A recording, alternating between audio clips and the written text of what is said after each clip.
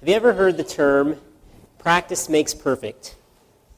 Yeah? Everyone's here heard that? I know I have many times. I know when it comes to being or trying to become great at a certain skill, it pays to practice again and again and again. I took 10 years of piano lessons when I was younger, and at that time, you were told to practice all the time, and the only way to get to the point of flawlessly playing a piece for the piano was to practice. But at that time, when I was younger, playing was fun, performing was fun, practice was not fun. It was meticulous, it was repetitive, it was boring. It was sometimes very painful to listen to. You had to train your muscles in certain ways to accomplish certain things as you played. You had to learn certain positions or actions. You had to painstakingly learn ways, methods, and techniques to get better. I had a piano book called the Brown Scale Book. And as you can see, it was as exciting in look as it sounds. Doesn't that just scream excitement? But it was hard to keep focus as you practice on the fact that the practice improved the fun parts. It improved your playing, and it improved your performance. When we actually say practice makes perfect, though, I think usually what we mean by that is practice makes better, right? Practice improves you. It doesn't usually make you absolutely perfect. But the point was that the more you practice, the better you became. I was thinking about this, and you know what's interesting is that every religion, every major religion in the world preaches this idea. They do, whether it's unconsciously or consciously. The more you practice your faith, the more you practice these works, the more you do this, the better you become. The more, if you keep practicing, keep doing, keep working, eventually you might become perfect. You may get there. You may achieve what you're set out to do. But Christianity really flies in the face of this mantra. Because the basis for Christianity is completely different.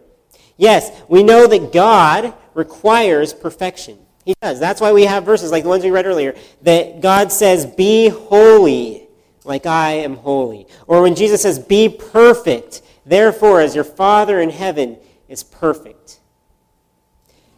But where it's different is how we accomplish that. How we can attain perfection. How we become perfect. Because as Christians, we believe that it's absolutely impossible for us to become perfect on our own. It's impossible. We cannot do it. We are so wicked that there's nothing we can do to cleanse ourselves of our imperfections. We have all fallen short, and on our own we will always fall short of God's glory, of His standard of perfection. Practice doesn't make perfect. It can't. We cannot practice to the point, we cannot work hard enough to become perfect. So we have this belief that, okay, God requires perfection. He requires that of us. Tells us to be holy. But then we can't attain it on our own.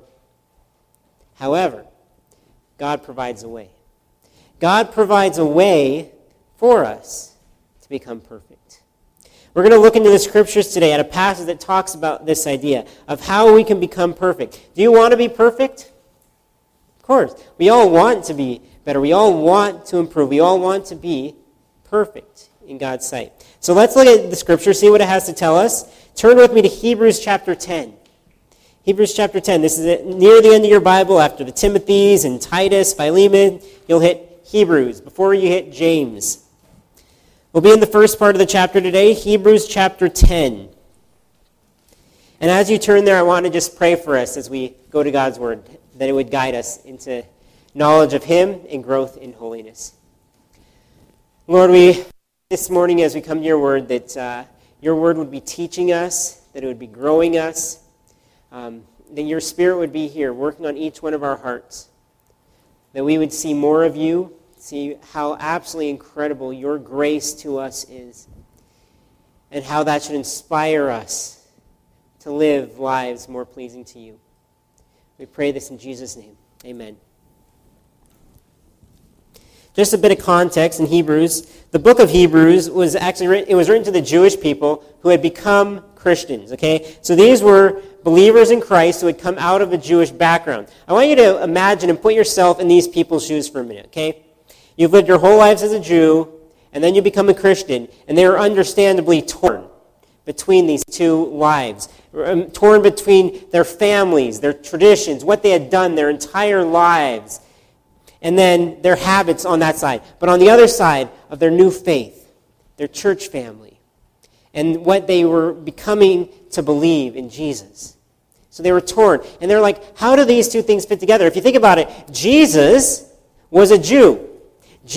Christianity was birthed out of Judaism. It happened in Palestine. The faith was very near to them, but they couldn't figure out, how does these relate? How does our past relate to our present? How does our faith now relate to the faith of our forefathers? And so the writer of Hebrews came along and wrote a letter explaining how Jesus relates to Judaism, how he fits. And really, it's not just how he fits, it's how he supersedes, how he has completed and fulfilled their past faith. He goes throughout the book, he talks about how Jesus is greater than the angels, he's greater than the prophets, greater than Moses, than any other human being or priest. How Jesus has provided a better Sabbath and a better tabernacle. How he provided the way into the Holy of Holies as the greatest high priest, who serves in a greater temple in heaven. And how he has enacted a new and greater covenant. All of these Jewish ideas that Jesus has completed and fulfilled and made better. And then we come to chapters 9 and 10, and he moves on to one other extremely important part of Judaism, and that's the sacrificial system. How Christ completed and fulfilled the sacrificial system by becoming a sacrifice himself, a perfect and holy sacrifice.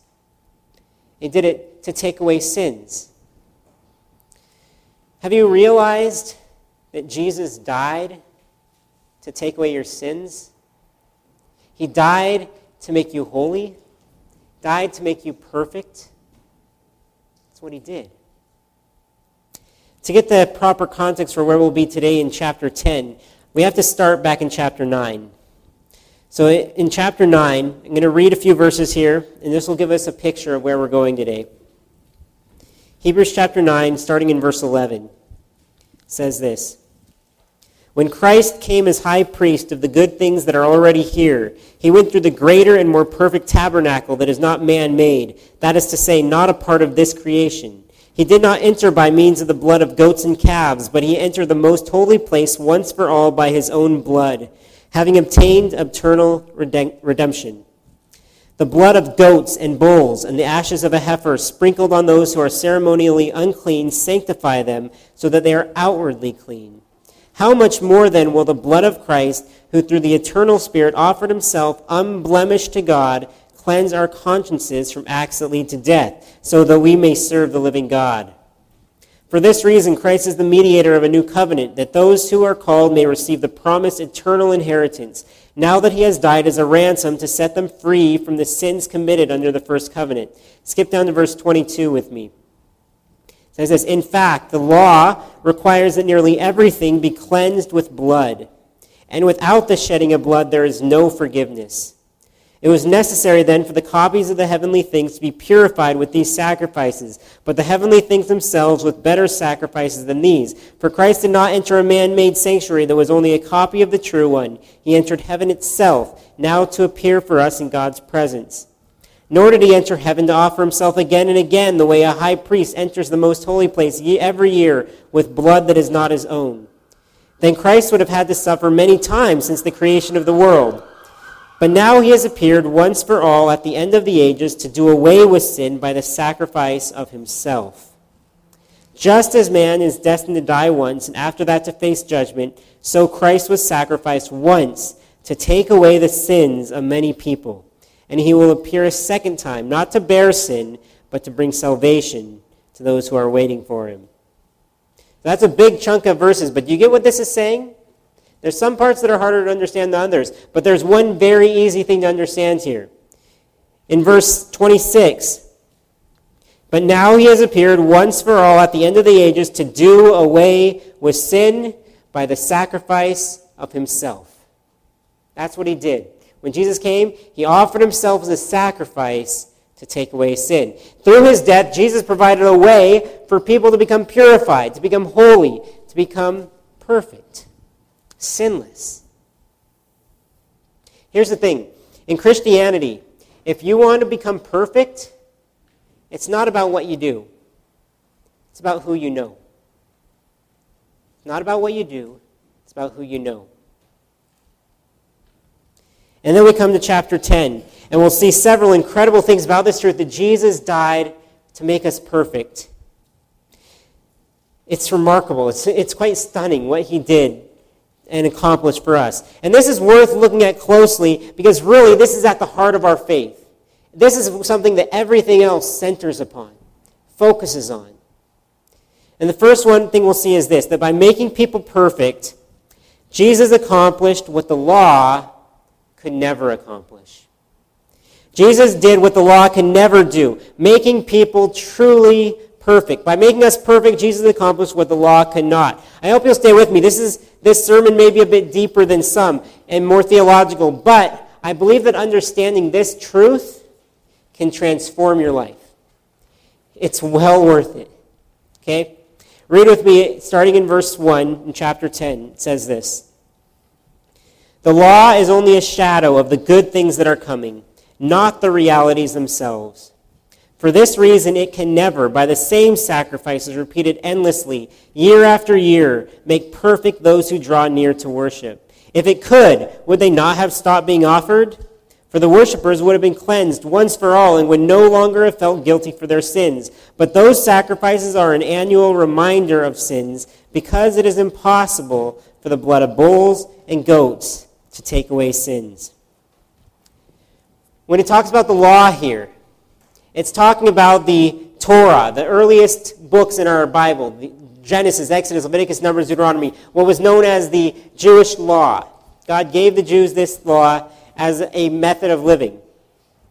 And the context here, though, is specifically speaking of the sacrificial system. One major part of the law, the sacrifice that God instituted for them to follow year after year.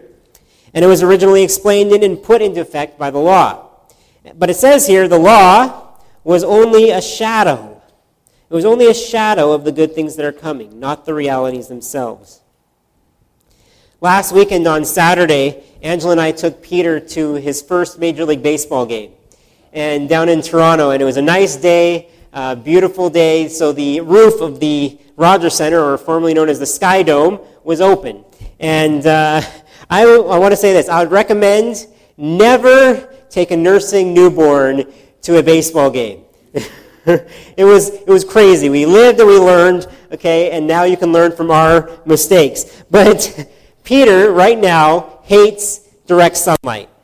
Okay, he just hates it. He can't stand it. And not to mention the fact that his baby's skin could be easily burned or develop a heat rash from all the heat coming from the sun. So apart from the times when Angela was frustratingly trying to find a place to nurse him, we were out in the sun trying to keep him away from the sun.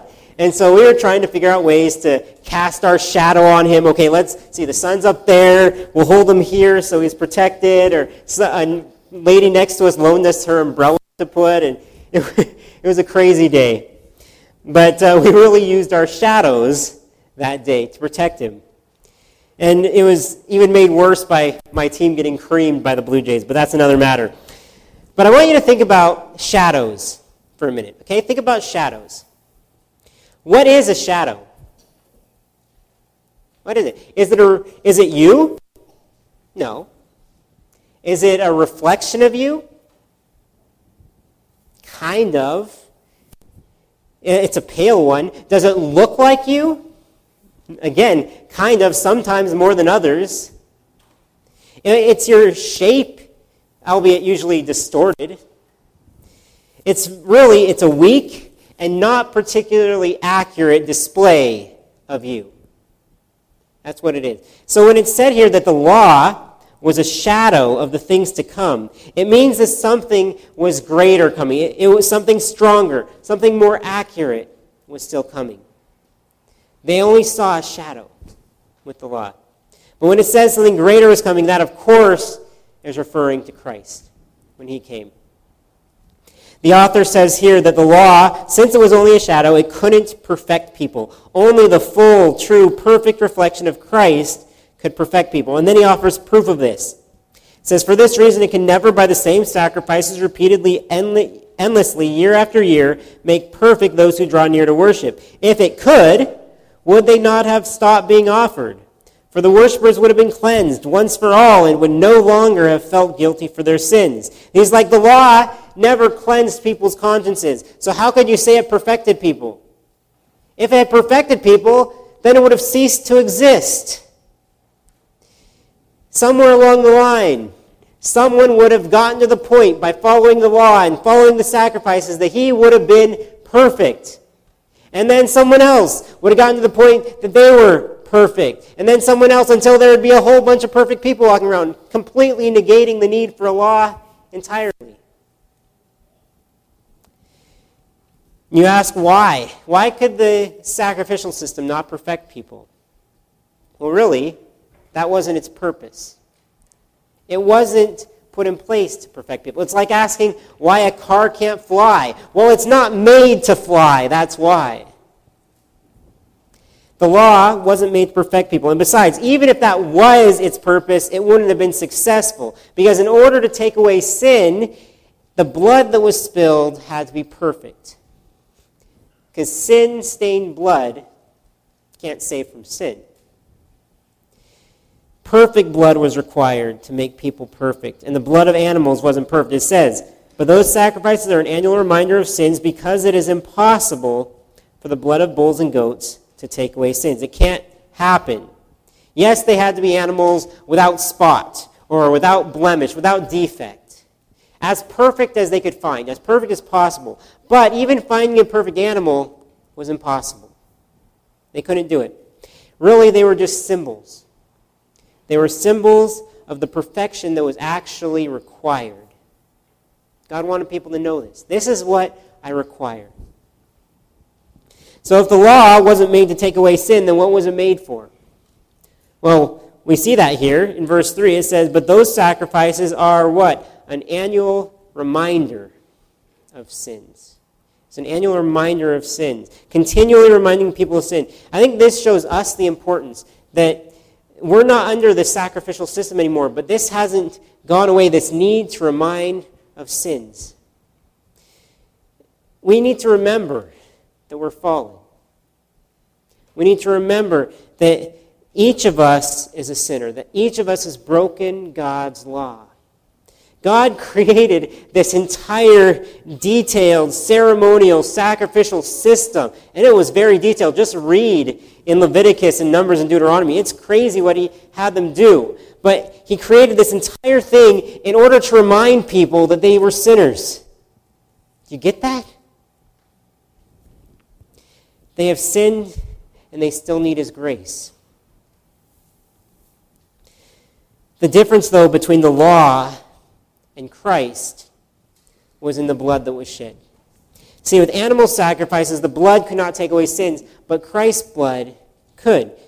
There are several reasons we could explore why Christ's blood was greater, why Christ's blood was superior and able to cleanse people, from the fact that he was both God and man, and the fact that he had access to the heavenly temple as the great high priest.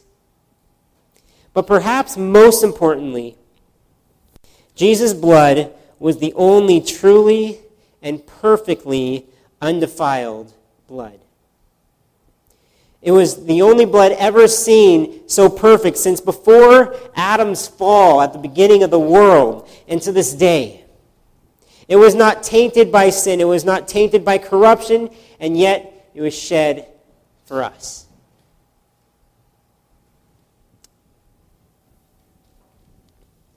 You might wonder, well, okay, I'm getting this idea, okay, so that Jesus was greater than the sacrifices, because the law couldn't ever do this. But why is this so important? Why is this so important to us that Jesus died to make us perfect? Why should I even want to be perfect? Why should I want to do that? Well, we'll see an answer here straight from the words of Jesus. As we continue this, it quotes Jesus. Start in verse 5. It says, "Therefore, when Christ came into the world, he said, 'Sacrifice and offering you did not desire, but a body you prepared for me. With burnt offerings and sin offerings you were not pleased. Then I said, Here I am, it is written about me in the scroll. I have come to do your will, O God.'" Stop there. This is, in these words of Christ, we learn another very important part of his sacrifice for sins. And that's this, that by making people perfect, Jesus completed what God wanted done all along. Jesus completed what God desired to be completed originally. In making people perfect, Jesus completed God's will. See, ever since the beginning of the world, God wanted people to be perfect. Think about it. How did he create Adam and Eve? Perfect, sinless. He gave them very simple rules to remain perfect. Throughout history, he always told people to be holy, and he both rewarded righteousness and holiness and perfection, and he punished sin, the opposite.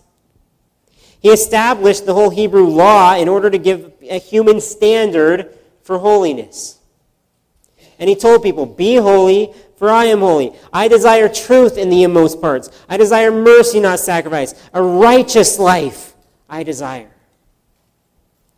At the core of what God desired for the entire human race was perfection. That's what he wanted. This is what he wanted from us all along. And this passage points out that Jesus completed these desires God had for humanity because he provided a way for people to become perfect. Let's read again, verses 5, and then we'll continue on down to verse 10. "Therefore, when Christ came into the world, he said, 'Sacrifice and offering you did not desire, but a body you prepared for me. With burnt offerings and sin offerings you were not pleased. Then I said, Here I am, it is written about me in the scroll. I have come to do your will, O God.'" And then the author of Hebrews is going to explain this. It says, "First he said, 'Sacrifices and offerings, burnt offerings and sin offerings you did not desire, nor were you pleased with them, although the law required them to be made.' Then he said, 'Here I am, I have come to do your will.' He set aside the first to establish the second." And here's the key. "And by that will we have been made holy through the sacrifice of the body of Jesus Christ once for all." This is basically saying Jesus came to do God's will. This is why he came, to do what God wanted. But did you see what God's will was in verse 10? "And by that will we have been made holy through the sacrifice of the body of Jesus Christ once for all." That was God's will. That's what he desired. He wanted to make us holy. Have you ever wondered what God desires of you? What he wants from you? What does God want from me? He wants you to be holy. He hates the sin that has corrupted and consumed us. He wants you to rid your life of that, to live in repentance, to seek to honor only him. We absolutely are to seek to please God in this way. We need to strive to be holy, to be ruthless and relentless at repenting of our sin. However, if we think we can ever attain that on our own, we're sadly mistaken. We can't. You might think, this doesn't make sense to me. If God desired perfection all along, then why did he institute the sacrificial system at all there in the middle? If the law couldn't perfect people, but that's what God wanted, why didn't he send Christ earlier? Why didn't he send Christ after, say, right after Adam, or after Abraham, or after Moses? Why did he wait so long to bring Christ into the picture, if that's what he wanted? Well, the answer, first of all, to the law part comes back to what we just talked about, that the purpose of the law was not to make people holy. That's not why he did it. As you saw earlier, the law wasn't a method for holiness. It was a reminder of wickedness and the need for a Savior that was yet to come. And it clearly pointed to the need for redemption, for forgiveness and salvation. In Galatians 3, the Apostle Paul says, "So the law was put in charge to lead us to Christ, that we might be justified by faith." The law just pointed to Christ. As for the timing, I don't know exactly why God chose to send Christ to the world at that time that he did, as opposed to other times in history. But I do know that God was preparing the world. He was preparing the world for Christ. Maybe he knew that mankind needed several thousand years of reminder of how wicked they were before they would see the need for a Savior. We really still haven't learned that lesson today. Whatever the reason, God had his reason, and I can guarantee that they're much wiser than we could comprehend, for sending Christ exactly when he did, to pay the price for sin and to make us perfect.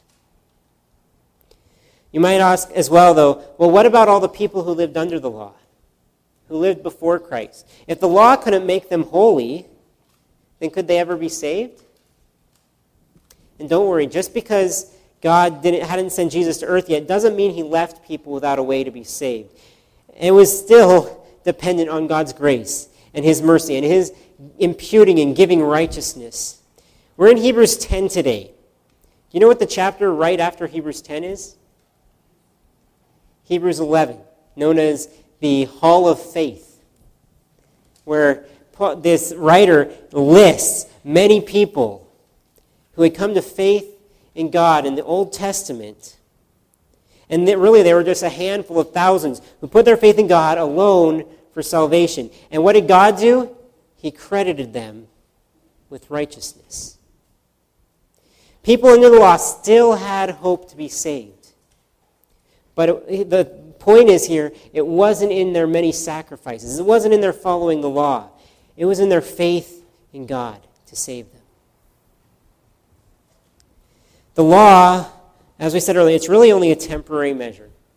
It was put in place as a temporary measure to remind people of sins. But this might raise another question, and that's if the law was only temporary, and now God has sent this other way for us to become perfect, then could Christ also be temporary? Could God still be sending something greater than Christ? Or maybe he already has, in the last couple thousand years, made a better way for us to become perfect. But as we continue in this passage, we'll see another amazing aspect of what Jesus did. And that's this, that by making people perfect, Jesus created a permanent solution. By dying himself as a sacrifice for sins, Jesus created a permanent solution for sin. He created a permanent solution for making people perfect. Let's continue, starting again in verse 10. "And by that will we have been made holy through the sacrifice of the body of Jesus Christ once for all. Day after day, every priest stands and performs his religious duties. Again and again, he offers the same sacrifices, which can never take away sins. But when this priest," speaking of Jesus, "had offered for all time one sacrifice for sins, he sat down at the right hand of God. Since that time, he waits for his enemies to be made his footstool, because by one sacrifice he has made perfect forever those who are being made holy." Is there anything at home that you get frustrated at having to do over and over and over again? Maybe just a menial task around the house? I know for me it's yard work. I really can't stand most forms of yard work. And now that we're back in a house, I'm responsible for a lot more yard work than I was before. There's no more condo fees to take care of all the nice upkeep of the place. And so I have to do things like mowing the grass, for example. No matter how many times you cut the grass, it just keeps growing. Every spring it happens. It comes back to life from the dead, and you have to mow it again and again. It gets really frustrating. But here, under the Mosaic Law, when the author talks about the law here, he says the task that had to be completed over and over again was sacrifices. The priest had to stand and perform his religious duties again and again. He offered the same sacrifices which can never take away sins. So just like the grass just doesn't stop growing, the people wouldn't stop sinning. The sacrifices just had to be kept again and again, year after year, day after day. But then we read that the sacrifice Jesus accomplished was different. It only had to be done once. Verse 12, but when this priest had offered for all time one sacrifice for sins, he sat down at the right hand of God. Whereas the priest had to stand and keep offering sacrifice after sacrifices, Jesus symbolized that he was done because he sat down at the right hand of the Father. He was saying, the work of purifying people is done. It's finished forever. Now, this leads to a great question that you've probably had all day, ever since I even brought up the idea of being perfect. And that is that how can I speak of us being made perfect when we so obviously aren't? I mean, I know my sins, you know yours, and you say, well, Pastor Matt, you keep reminding us ways that we've sinned in our lives. How can you now be saying that we're perfect, or that Jesus has made us perfect? How can we ever be considered that? There's one very key thing to understand here, and that is that there are two aspects of our salvation. Okay? On the one hand, because of Christ's death, we are given forever his righteousness, his holiness, his perfection. On the other hand, we're not in heaven yet. And we still have fallen bodies. We still have a flesh. And so we still keep sinning. It's what is known as justification and sanctification. Justification and sanctification. These are big words. Here, I'll explain them to you. Justification is the act of God declaring us not guilty. Okay? It happens once for all. Sanctification is the ongoing journey of our lives where we keep growing in holiness. We're not there yet. Okay? Once we accept Christ as our Savior, we are 100% absolutely, completely justified. We're nowhere close to being sanctified. Justification happens in a moment. Sanctification happens in a lifetime. So when I say that we are already perfect in Christ, I'm not speaking of our day-to-day living of sanctification. I'm speaking of how God in heaven chooses to see us because of Christ. We are justified, completely made perfect in his sight. I think this chapter has one of the most beautiful verses in the Bible for describing this. Read with me verse 13 and 14. It says, since that time he waits for his enemies to be made his footstool, because by one sacrifice he has made perfect forever those who are being made holy. Do you get that? Christ has already made perfect those who are still being made perfect. It's a beautiful picture. So even though we have a long way to go in our sanctification, our standing in heaven is perfect. Not because of anything we've done, but because of what Christ has done. Isn't that remarkable? It's like having a credit rating at a bank. If you go into a bank to get a loan or a mortgage or to get a new credit card or something, they check your credit rating, how you've done in the past. And if you've been in a lot of debt before, or you haven't paid your credit card bills on time, or different things happen, they give you a poor credit rating. Okay? So they don't want to help you out as much as other people. But let's say, go into this bank, and they choose to give you, even though you have a very poor credit rating, they choose to give you an absolutely perfect credit rating. An A+, you might say. Well, that's extremely unlikely ever to happen here on earth. But let's say they give you this perfect rating so that you have all the benefits of someone who's been perfect through their life. Have you been perfect? No. Did you earn this? No. The bank gave it to you based on no merit of yours. But now, how does the bank choose to see you as their customer? As perfect. Because of the little rating. They choose to see you as perfect, even though that's not might be what your bank account habits say. You say, well, that's not really fair. They say, that's grace. That's grace. If we got what's fair, none of us would like it. That's the way God sees us, fallen in sin, but we've been given a perfect standing by Jesus, by grace. Even though our earthly habits don't completely reflect this, we have His holiness, His righteousness, His perfection. Because by one sacrifice He has made perfect forever those who are being made holy. Some of you really need to understand this better, because this theological concept is extremely important to your faith. It's extremely important. If you have trusted in Christ to save you from your sins, if you have done this, you are completely forgiven. Do you get that? You are not only forgiven, you are justified, declared not guilty in the sight of God. Yes, you have sinned and you will sin more, but God counts you as holy. Charles Spurgeon says this, all the love and acceptance which perfect obedience could have obtained of God belong to you, because Christ was perfectly obedient on your behalf.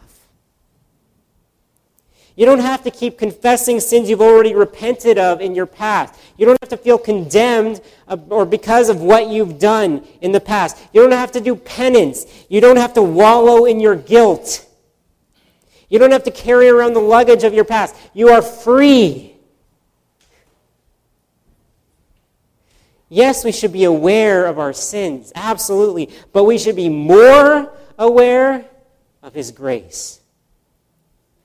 Should be more aware of His grace. We need to accept by faith that we are no longer condemned, because Christ was condemned for us.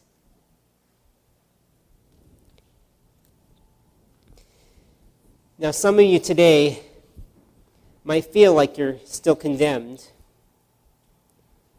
and maybe that's because you are. You don't have this perfect standing in heaven yet that we've been talking about, because either you have not heard of, or maybe you've ignored, or maybe rejected Christ before and His offer to you. And because of this, you still have a guilty standing before God. You don't have that perfect rating. You've committed many sins just like the rest of us, and you come to God like, how could I ever be made perfect? How could I ever be made holy? But Christ, out of love and grace, came and offered Himself as a sacrifice to pay for your sins forever. He came to earth and died in order to offer you His perfect standing before God. He loved you enough to die for you. Will you accept His love today? Or will you reject it again? Will you say, Jesus, I need you. I need your grace. Please save me from my sins. Can't do it on my own. Help me to live a life that honors and glorifies you, not myself. If you do this, Jesus promises you that He'll forgive you, that He'll save you, that on this day He will make you holy. He'll make you perfect. He'll make you perfect in standing before God today. And one day, He'll make you perfect in totality. Don't leave today without talking to someone, talking to me or a friend who brought you about this decision. It is eternally important.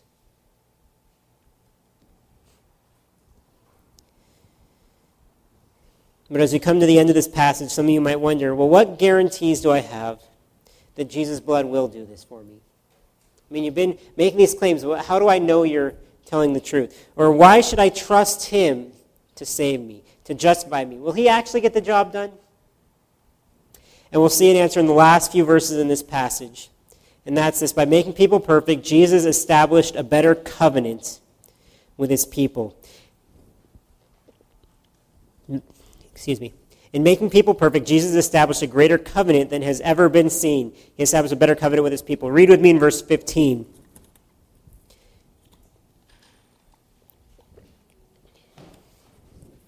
The Holy Spirit also testifies to us about this. First he says, "This is the covenant I will make with them. After that time, says the Lord, I will put my laws in their hearts and I will write them on their minds." Then he adds, "Their sins and lawless acts I will remember no more. And where these have been forgiven, there is no longer any sacrifice for sin." Our God is a covenant-making God.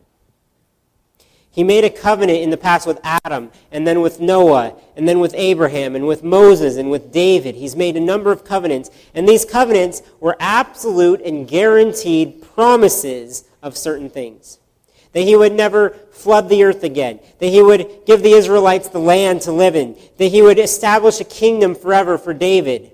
And you know what? Every single one of the promises that he made came true. But the one Jesus instituted, the covenant that Jesus brought, was by far greater than any of these other ones. Back in Hebrews chapter 8, it says, "But the ministry Jesus has received is as superior to theirs as the covenant of which he is mediator and is superior to the old one, as it is founded on better promises." We call this the new covenant. The new covenant under Christ. When Jesus made this new covenant, he removed the need to ever make another covenant again.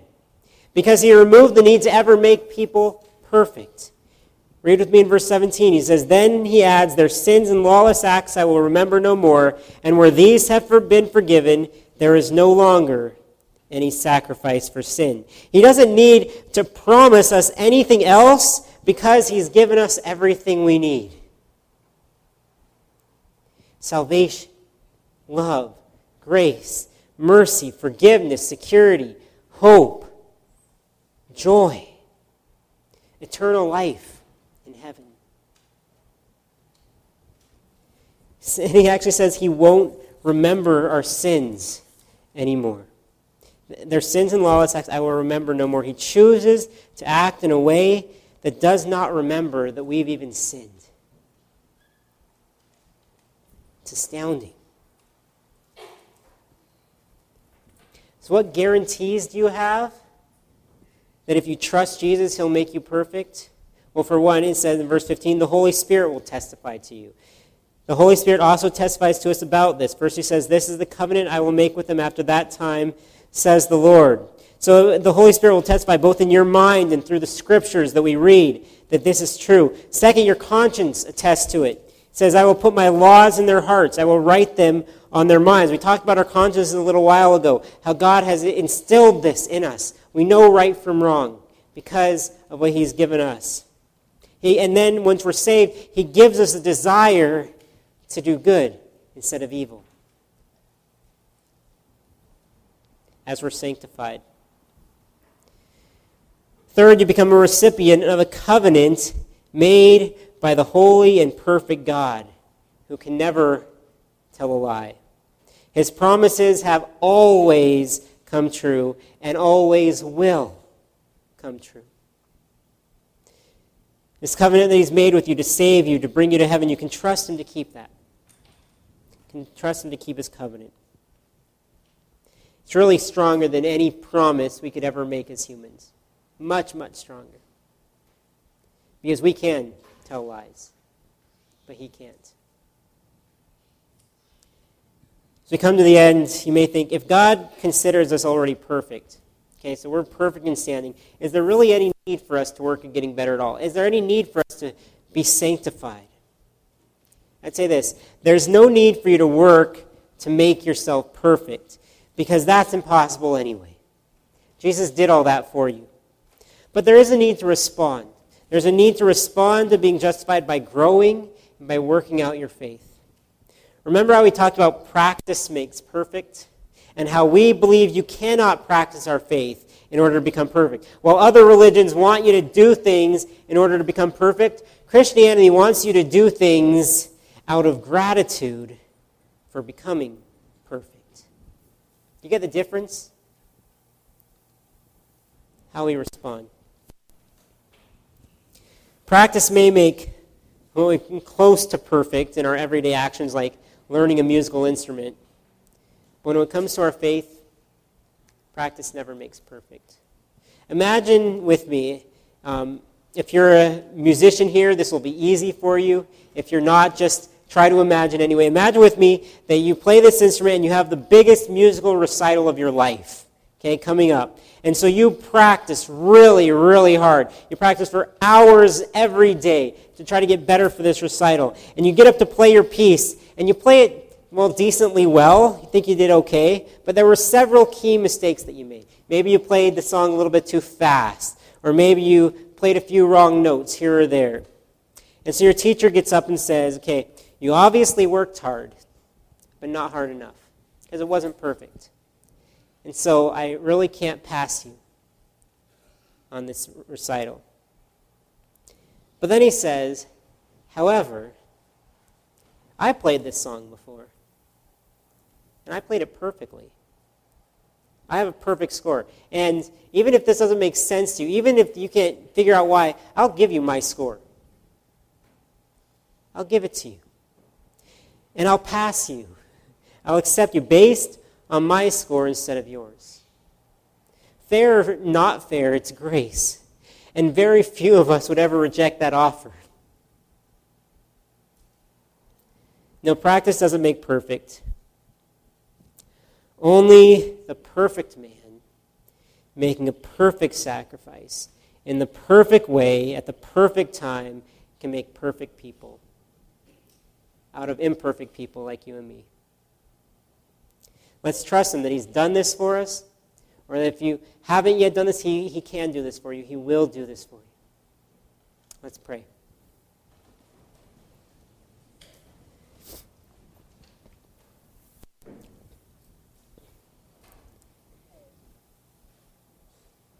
Before the throne of God above, I have a strong and a perfect plea. A great high priest whose name is love, who ever lived and pleads for me. Jesus, because of your blood, we're free, we're saved. There is therefore now no condemnation because of your blood.